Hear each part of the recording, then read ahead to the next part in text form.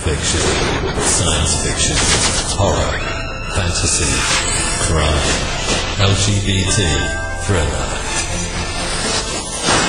You have now entered the House of Mystery with your hosts, Eric Shapiro, David North Martino, John Copenhaver, and Al Warren. On KCKU 106.5 FM Los Angeles, 102.3 FM Riverside, and 105.0 AM Palm Springs. Welcome back into the House of Mystery. I'm Al Warren. Mr. John Copenhaver is in the room. Hey Al, how you doing? I'm just wonderful. I'm not convinced. There's something in your tone that's telling me it may not be as wonderful as you pretend. Well, it never is. Hey, but the YouTube channel is just about to break 10,000 people. That is amazing. Yeah, I just put it out. It's just brand new, and it was just 7,500. Now it's at 10. You know, it's like 10 away from 10,000. So that's just really bizarre. Yeah, well, so much of I feel like people are living in that and getting information and entertainment in that space more than ever. Yeah, it's crazy. I got to start making up some conspiracies or something.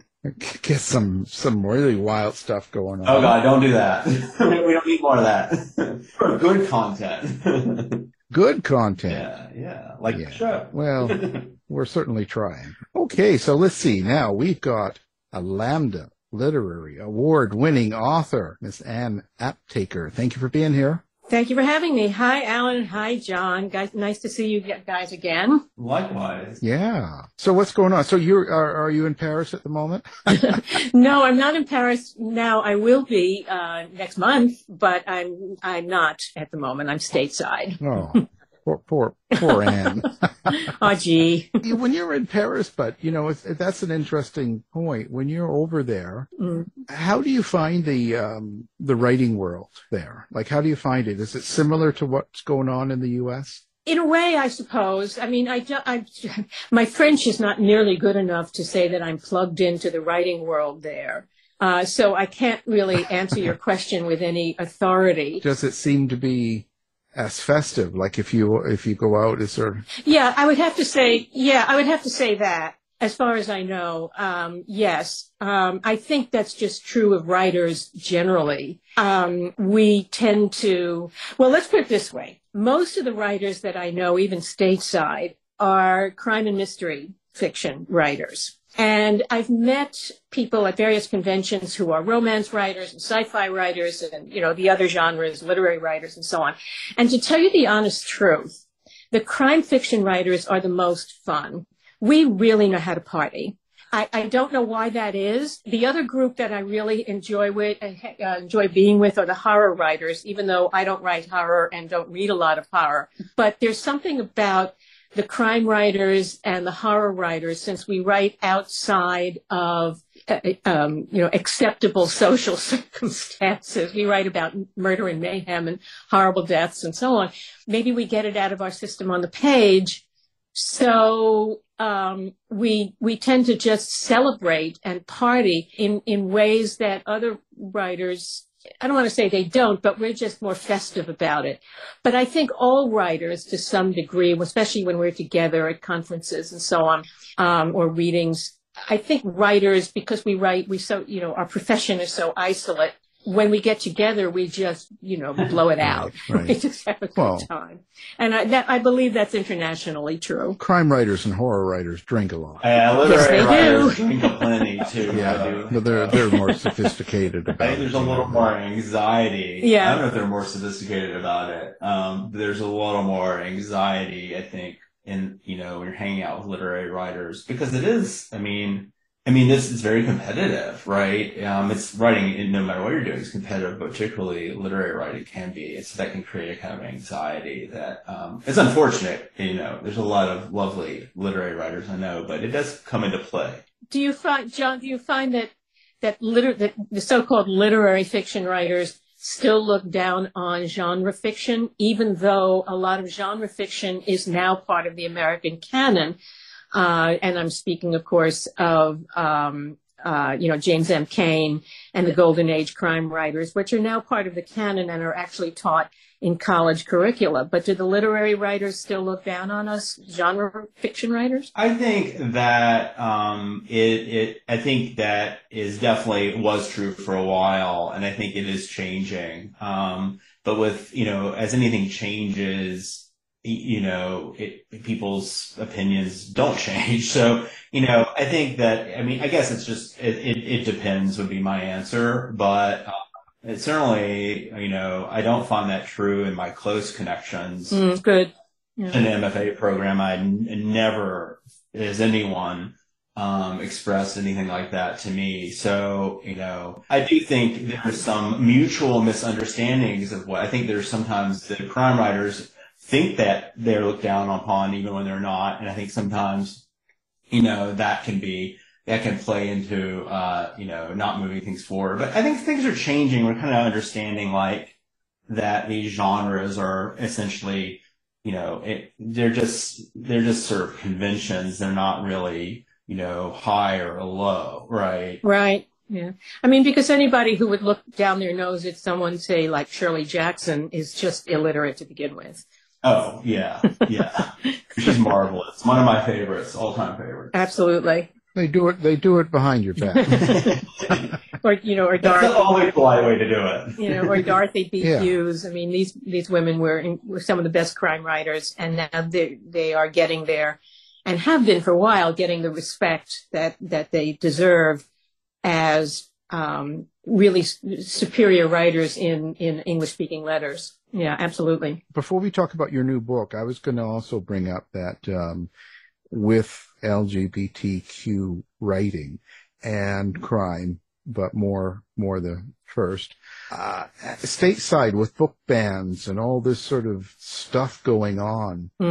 Does this sort of worry you as an author somewhat? Yeah, it scares the living hell out of me. Absolutely. Yeah, I just read an article in, I think it was The Nation.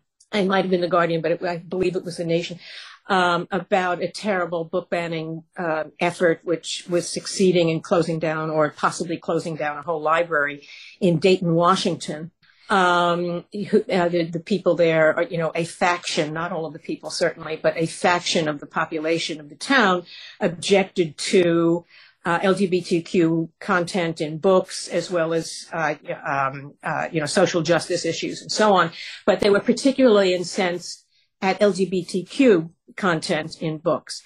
While they didn't succeed in shutting down the library, they did succeed in having LGBTQ book content books removed from the young people section, and have them in sort of inaccessible places now, even in the adult section. And they may even succeed in having the material, removed altogether. So yes, it's terrifying. These reactionary forces are shoving down censorship down the throats of the rest of the country, when statistically the rest of the country is against these kinds of bannings. But it's absolutely terrifying. Let's face it, it's a fascist effort, to my way of thinking. And I think we need to be on guard, not only as writers, but as Americans, to stand very firm against the banning of books. So say I. Yeah, well, no, it's disturbing in the sense I sort of thought we were past all of this myself. I sort of thought this was kind of a done deal. We weren't going to go back to all of the things you see going on now. I'm sort of more in a state of shock that they're actually being aggressive about it and actually succeeding in some areas. So I don't know. It's a strange time. Well, they're succeeding because the legislatures in some of these places have changed the laws to now allow a single individual to object to a book or a series of books or so on, that in turn then forces the library or the school or the bookstore to remove the content. Whereas in the past, one single individual couldn't say, I don't like this book, so no one's allowed to read it. But now they're passing laws in some of these places that a single individual can essentially put a publisher or a bookstore out of business or have a library closed. Yeah, well, I mean, I think that the process by which you remove a book, it needs to be changed so that the first thing you do isn't to remove the book when someone objects to it. That you have to go through a certain process before the book is removed. What's happening is that without even sort of any real evidence, just an objection. Mm-hmm. It can be a benign book, that has LGBTQ content, and it's not just LGBTQ. No, it's not. It's but I think that that's certainly a big focus. And then it gets removed, and then the hard process is getting it back on the shelf. Mm-hmm. Yeah. And I think about, it's a quote that I came across before, a Ray Bradbury quote, where he talks about there's many ways to burn a book, and, lots of people are holding a match, and it just feels like book burning. It's a way of doing it, but it feels like book. And you're right. It's fascist. It's just, there's no other, way around it. It's not protecting children. It's not about No, it that. isn't. It's not about that. Yeah. Because no one in their right mind, no parent, no librarian, no teacher in their right mind is going to offer to a very young child a book about sexuality. I mean, of course not. So these people who are raising objections about how these books are grooming and so on, grooming children to be sexual or gay or what have you, is nonsense. No librarian who's trained in library content and literary content is going to expose a child to this kind of material. No, nor is any teacher or parent. So their argument by, the right wing's argument right away is specious. Right. And even if they did, and it may be confusing for the child, it's certainly not going to make them gay, And, we're talking here about exposing a child who's in kindergarten or elementary school. Children, it might be in the YA section, the youth section for children who are, say, 12, 13, 14 years old, whose sexuality is developing naturally to begin with. And so they would understand such material. But no one in their right mind is going to, offer a child who's 6 or 7 or 8, a book about developing sexuality. I mean, they wouldn't even understand it at that age. It's like, what is this? It's like they'll all go, that doesn't look like fun. I want to go play ball. These people's argument is so frighteningly stupid. And the rest of us are subjected to it, whether you're gay or not. The rest of humanity is subjected to these people's whims because legislatures are giving them the power to do so, to override the majority, actually. Yeah, it's crazy. And what about you being a crime writer and that, the publishers and people that have rights to older books, like Agatha Christie, for instance, editing and changing some of the content because they don't like certain language and certain things. I'm sort of not necessarily happy with that either. I'd rather have it the way it was. I don't. Yeah, there was this controversy. What was it, last year or so, that they wanted to excise some of the more objectionable paragraphs from Roald Dahl's books. And they really are objectionable by today's standards. And even by his own day's standards, he really had some sort of bias problems. But the idea of removing, changing his works, that's ridiculous. You can read it and you can stick out your tongue and go, ugh, that's no longer acceptable. But you don't just shut the man up. And I think that's... And in the classroom, it's a great chance to have a conversation and give context and explain, this is not good. Here's some reasons why it wasn't good. It feels like a great point of education, Absolutely. Yeah. Mm-hmm. Yeah. And I think, John, you've made an excellent point, is that the material should be out there so that students can then discuss it and learn. Absolutely. If you don't, you're erasing the past, and that's right. as queer people, we've been erased, so we know that feels like. So. Yeah, really. There's some really good work, and then you're altering the work. Yeah. That makes no sense to me. It's better to talk about the work and understand where the person was coming from, their environment, and what was going on. I think that's a better, like John said, it's a better way of educating someone than to, edit it and have it all, made pure so it sounds really good. And this brings up a point related to my own work, in that I write historical crime fiction, and things were different then. The Cantor Gold series is in the 1950s, and the new book is in the late 19th century, and attitudes were different then. So when I write about those periods, I have to write the reality of that social environment, which isn't necessarily acceptable today. But if I cleaned it up, so to speak, in the books that take place at those times, that would be a lie. It wouldn't be an accurate depiction of what things were like then and how people thought and what people said. Yeah, it takes away the realism. Yeah, it does, and and to John's point is, as far as teaching tools, right? It shows the reader, whether they're students or adults, it shows the reader that times were different, and we've worked hard to bring that from then to now. That the characters that I write about, who were having to face biases of the 1950s or the 19th century, they struggled and fought to get past those biases so that we can have this discussion on the radio now without a knock on our door, hopefully. Well, yeah. Well, that's why I stay hidden. Yes. That's why you're in Canada. I'm in the fascist state of Canada. So, they hang out at the door. They just come in anytime. Well, I always find it interesting, but history, because you have to write from that realism. Like you're talking about New York City in your new book, A Crime of Secrets. Mm-hmm. Now, this is the Donner and Longstreet mystery, book 1.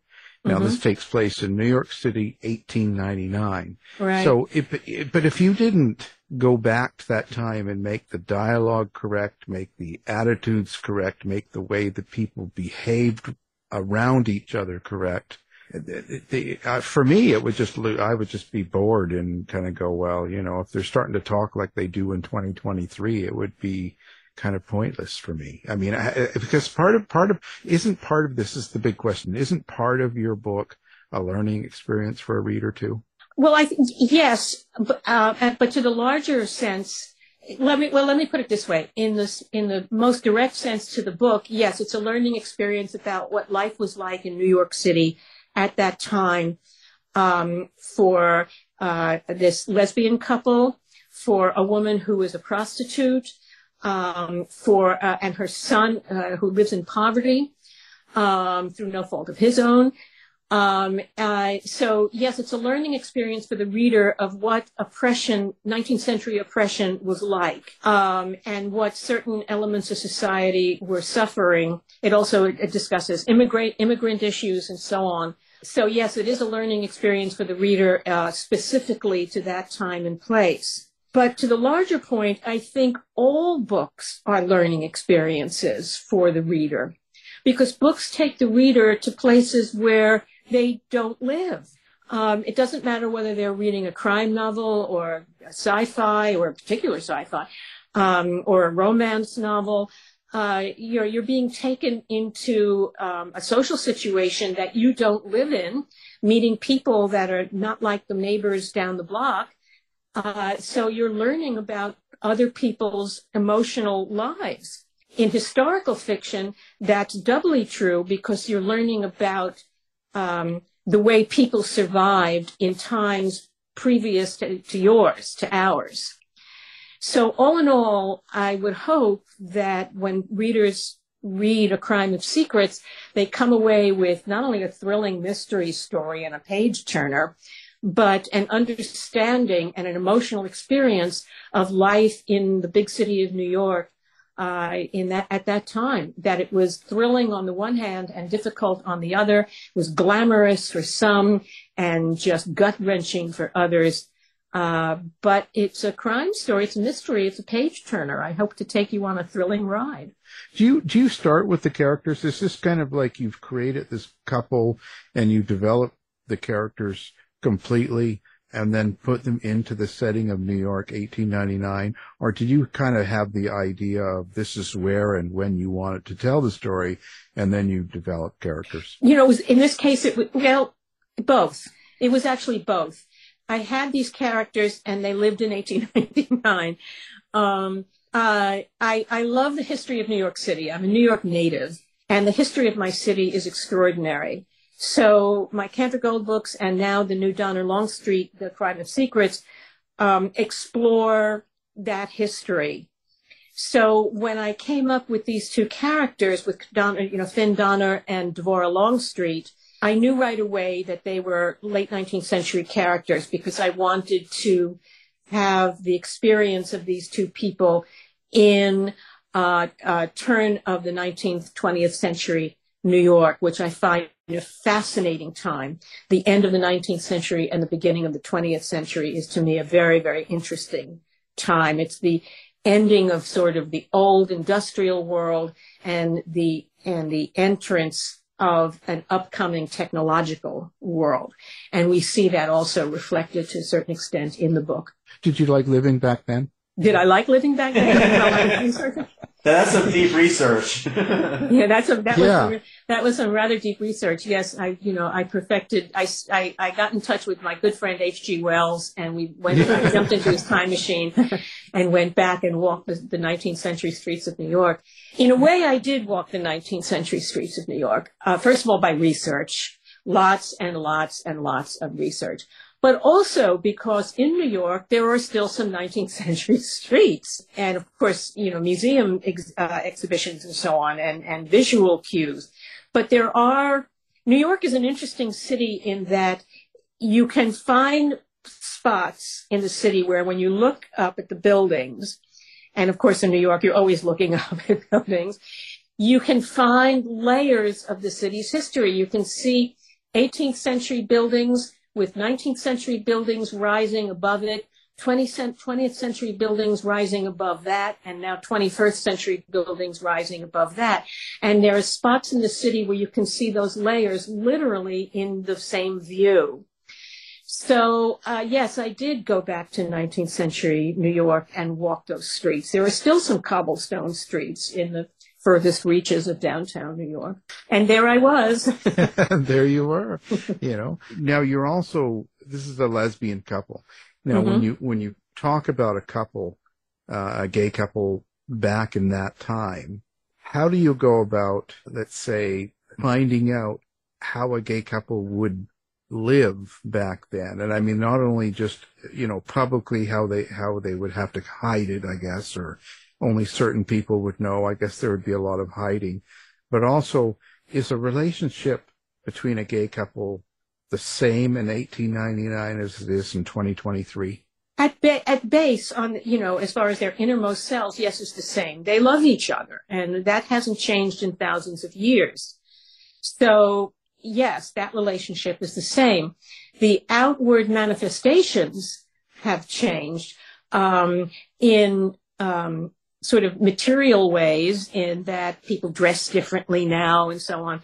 It was much more of a binary, there was butch femme. It was much more of a binary kind of expression in the LGBTQ world.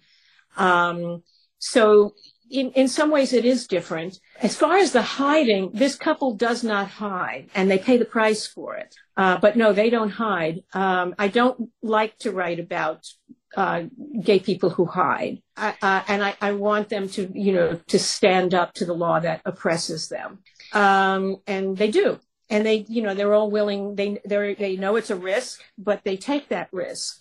And in this particular case of Finn Donner and Dvorah Longstreet, you couldn't find two more different people. Finola, he's known as Finn Donner, grew up in Hell's Kitchen when Hell's Kitchen was really Hell's Kitchen. Today, Hell's Kitchen is highly gentrified. But in the 19th century, it was one of the world's most dangerous neighborhoods, dangerous slums. And so she's a survivor of crime-ridden and tough streets. Her beloved companion, Devorah Longstreet, is a product of high society who grew up in a Fifth Avenue mansion, but whose family disowned her when she took up with the love of her life with Finn Donner because it was not acceptable. So Devorah lost the love of her family as a result of her deep love for Finn Donner. That still happens, of course, today, though it's becoming, fortunately, a little less so. Families are getting more comfortable with their gay sons and daughters, whereas in the 19th century, this was just not acceptable at all. So Devorah loses her family, a terrible, terrible loss, and she was very close to her mother. In their minds, like in 1899, do you find that there were a lot of gay couples that thought, or people that were gay, let's say, that hadn't even entered a relationship like that? Would it be in their minds to think about entering that kind of relationship, moving in with someone and being married? Would they even think that? Sure. There were, of course, what was known as the Boston marriages, where women would move in together, and they were just sort of, and they were clearly lesbian relationships. But the society just sort of, since society assumed at that time that women were not nearly as sexual as men, they just assumed that they were two old spinsters who moved in together. And even though in the back of everyone's minds they knew it was a lesbian relationship, they were able to accept it as two old spinsters who just moved in together. And these were called Boston marriages. Now, as far as the men, yes, there were gay men who also lived together, but they were considered, confirmed bachelors.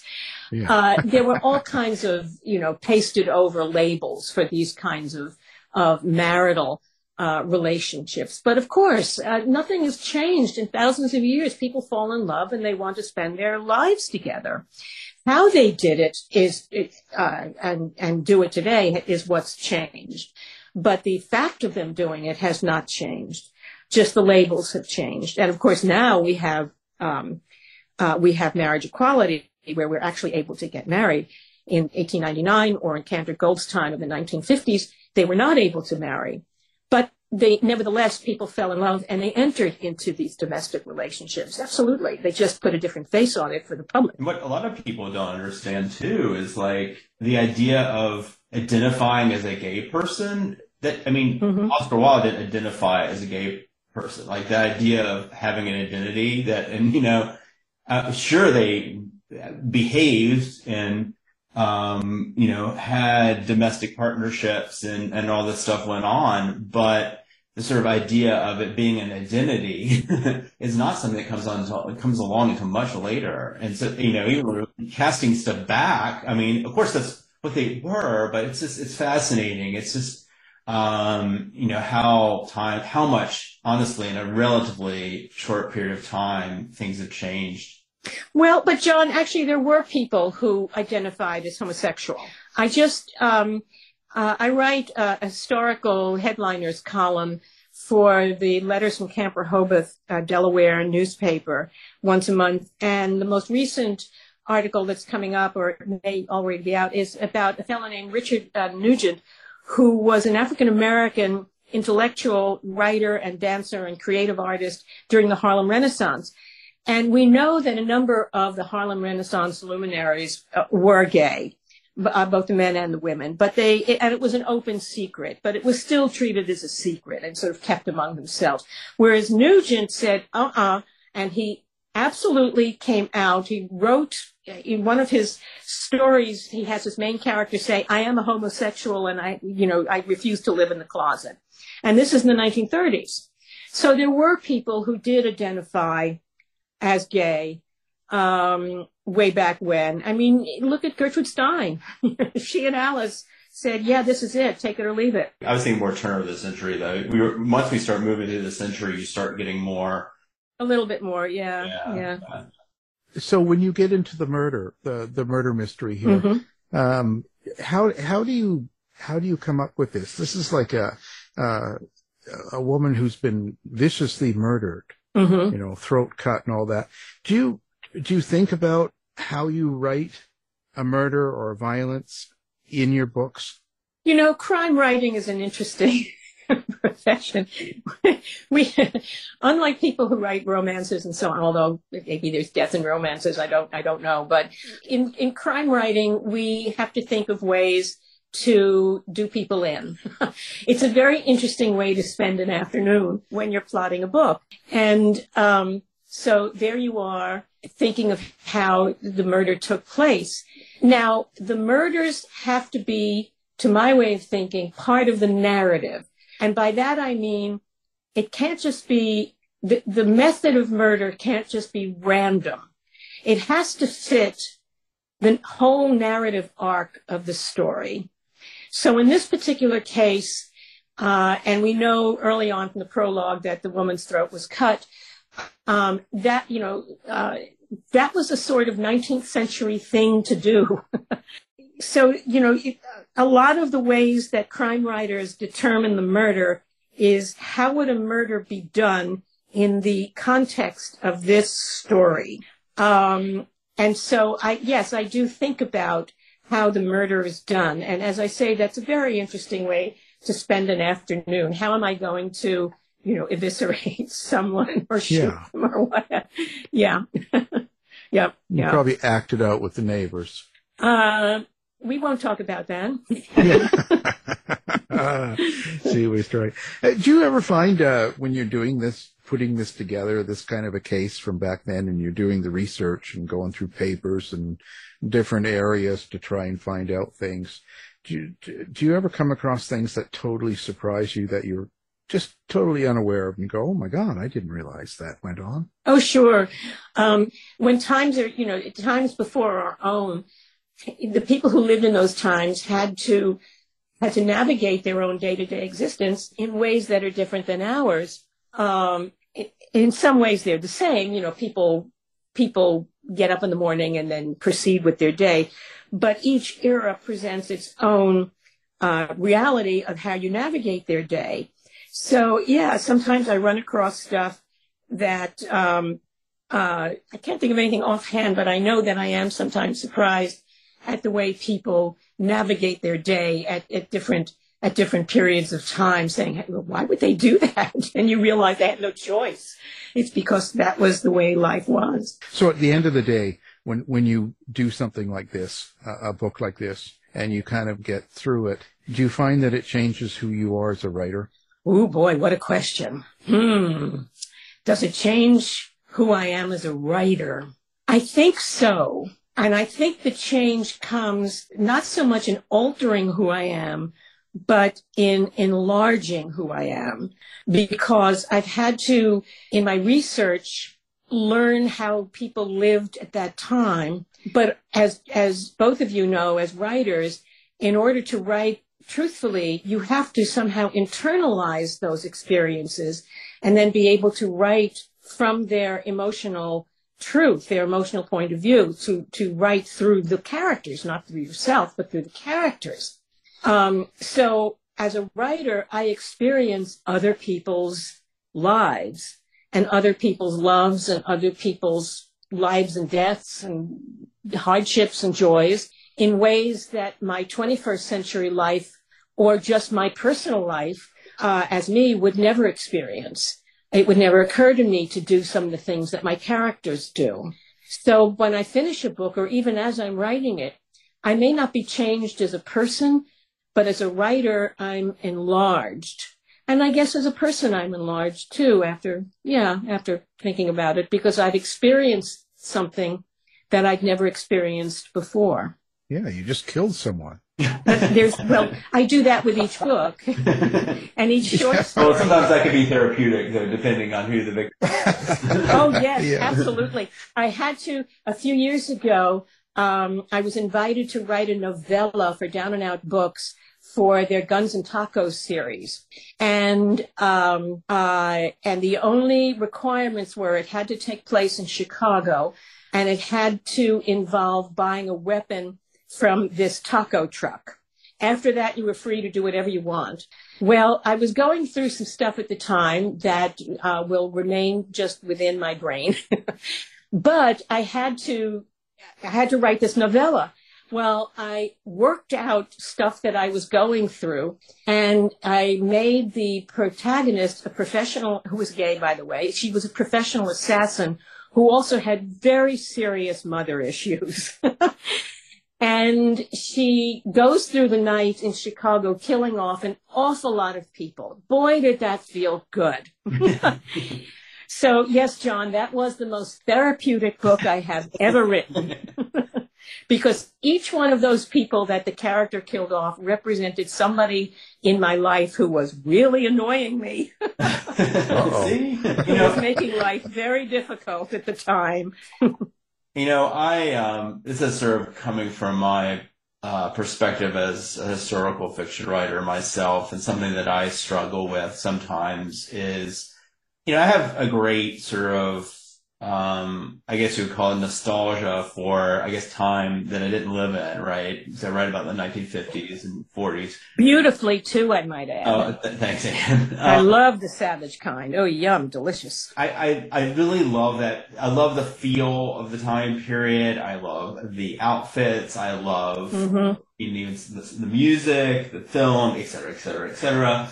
But I'm also kind of aware that there's a little danger in being overly nostalgic about a time period, particularly, as I know you do, all the horrific things going on. Do you ever feel that sort of tension when you're writing? Like you don't want to wear the rose-tinted glasses, but there are some things that feel kind of rosy to you. Oh, absolutely. In Crime of Secrets, for instance, I'm writing about some very gritty and difficult circumstances for a number of people.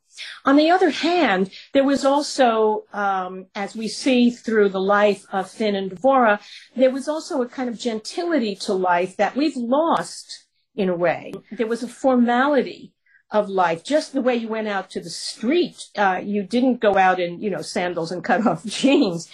You dressed because it was the respectful thing to do for yourself and also the way you presented to other people. There was a gentility to the life of the street, which we've lost. So, yes, there's the rose-colored glasses on the one hand. I miss that gentility. I thoroughly enjoyed whirling around in it while I was writing the book.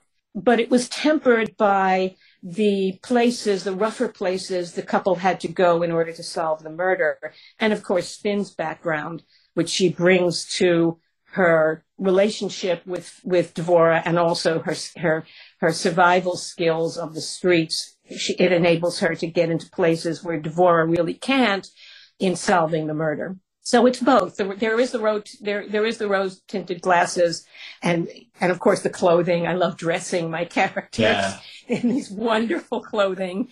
All these. I think very hard about what my characters are wearing, which is it's also a wonderful way to spend an afternoon. In the research for that, going online or looking at old fashioned books and so on, and dressing my characters is just delicious. I really do enjoy doing that. Absolutely. And it also contributes to the story. What they wear then as now tells a lot about the characters. What would this person wear? Yeah, I think that's really true. I echo. I love dressing my characters. I think it's a gay thing for us, John. It probably is. We like good style. What can we say? Yeah, absolutely. But it does say a lot about character too. I'm always a little disappointed that I was particularly a lot of contemporary fiction that they don't take more care. Although I do think I agree with you. We do dress in a more relaxed way now. Still, choices are always interesting, even if they are. Mm-hmm. And then I feel like I don't know what a character generally looks like and generally is wearing always bothers me. I know there are a lot of other readers and writers who can't stand over too much description, so I'm purely, that's my taste coming out. But I just like it because it does add to character.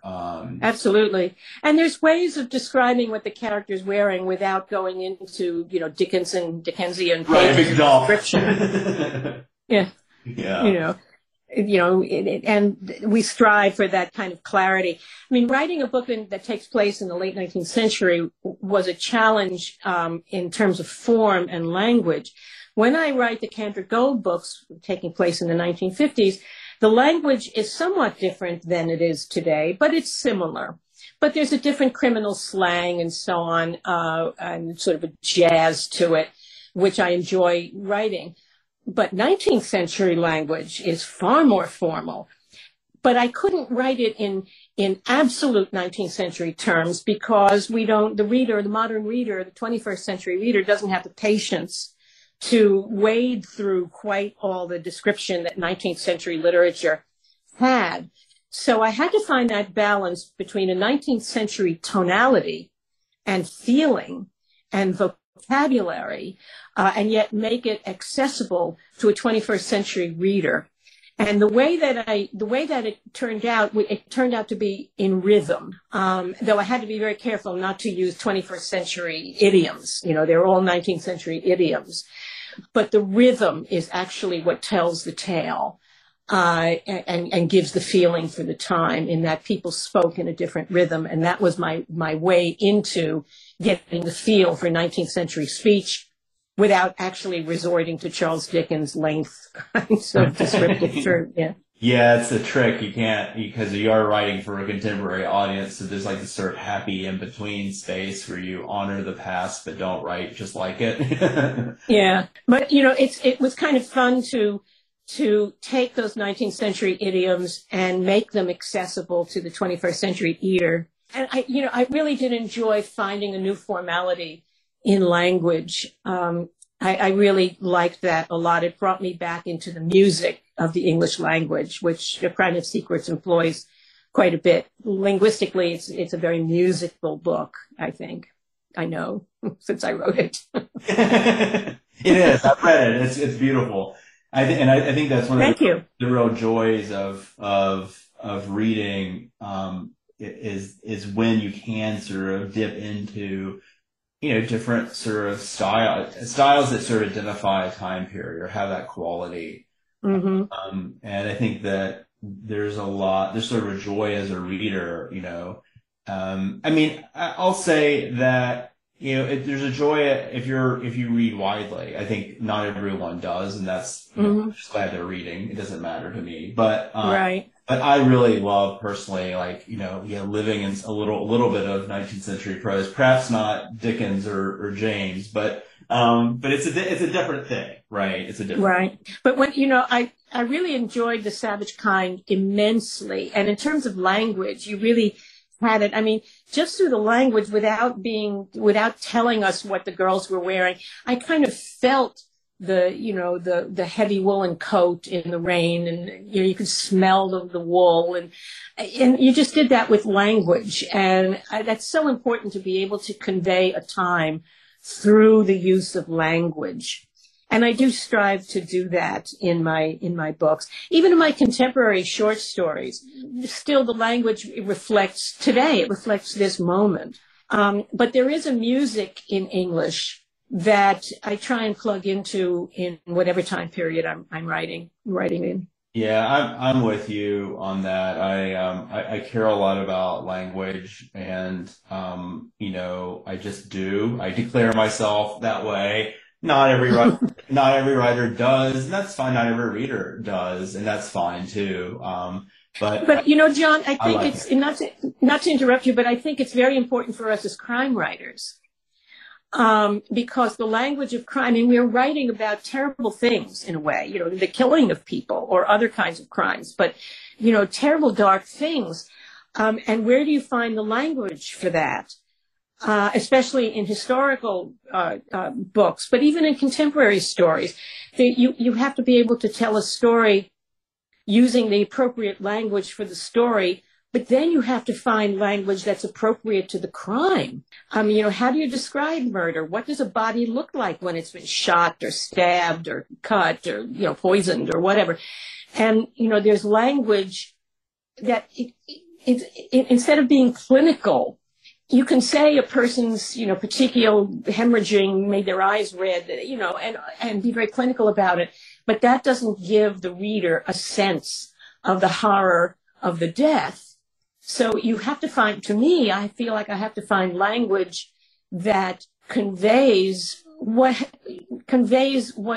the result of a murder, what happens to a human body when it's been assaulted or violated like this. Well, it's infused with human emotion, right? You're drawing out exactly, right? Mm-hmm. I think you can just go out and do it.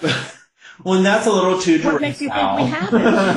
Yeah, well, this is what I mean. That's the beauty of writing. Yeah, get to feel, see the dead body. A little disclaimer here. No, I have not killed anybody. Your readers need to know if any law enforcement is listening, I have never killed anybody except in my books. Okay, whatever you say.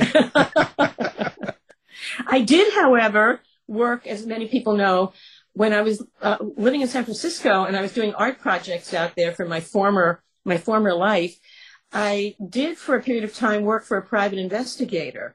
So I did see crime, which is why I took the job in the first place, writing reports for private investigations firm. And so, no, I haven't killed anybody, but I did become acquainted with how the criminal system, legal system works, or actually doesn't work, and so on. So while I have not gone out and committed a crime, I have seen the mechanics of it. So that does give me some insight into writing crime stories, sure. Yeah. Which I suppose, there are people who have been policemen and then, they go out and write crime books because they have firsthand knowledge of it. Yeah. And that, my time with the private investigations firm has been helpful in seeing people who are victims of crime or who commit crime. Sure. Yeah. I was an exotic dancer and a stripper, so that's where I get mine from. I knew it. Yeah, lots of history there, right? And yeah, I wasn't going to tell Al, but you've let the cat out of the bag now. Gosh. Yeah, I was one of the first male exotic dancers back in the cat or the bag? Both. In 1940. Well, anyway. So listen, now the book is out now. Came out July 4th. We recommend people get it. Now, how do people find you? Like, besides, Paris and nice cafes, like where do people find you? Do you have social media? Do you have a website?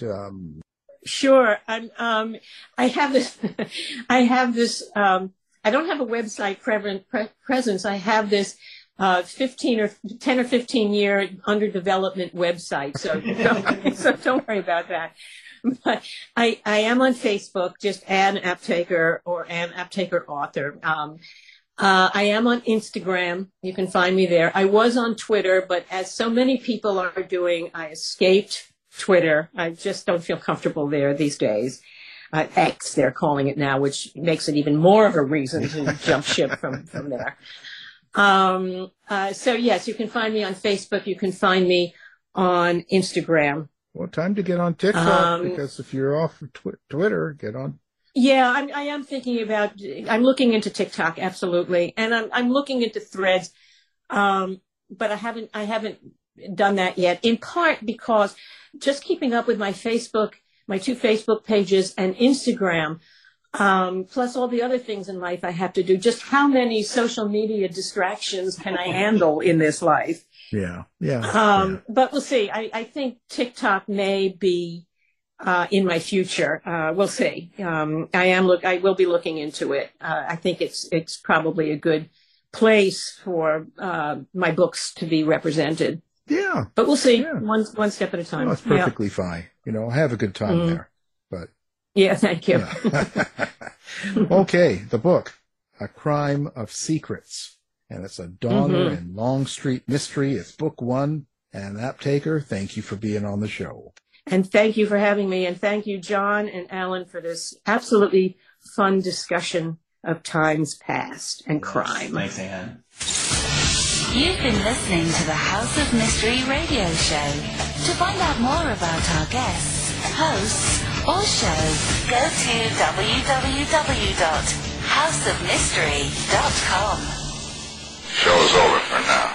Was it as good for you as it was for me? Well, good night. This has been a production of Something Weird Media. I'll be back.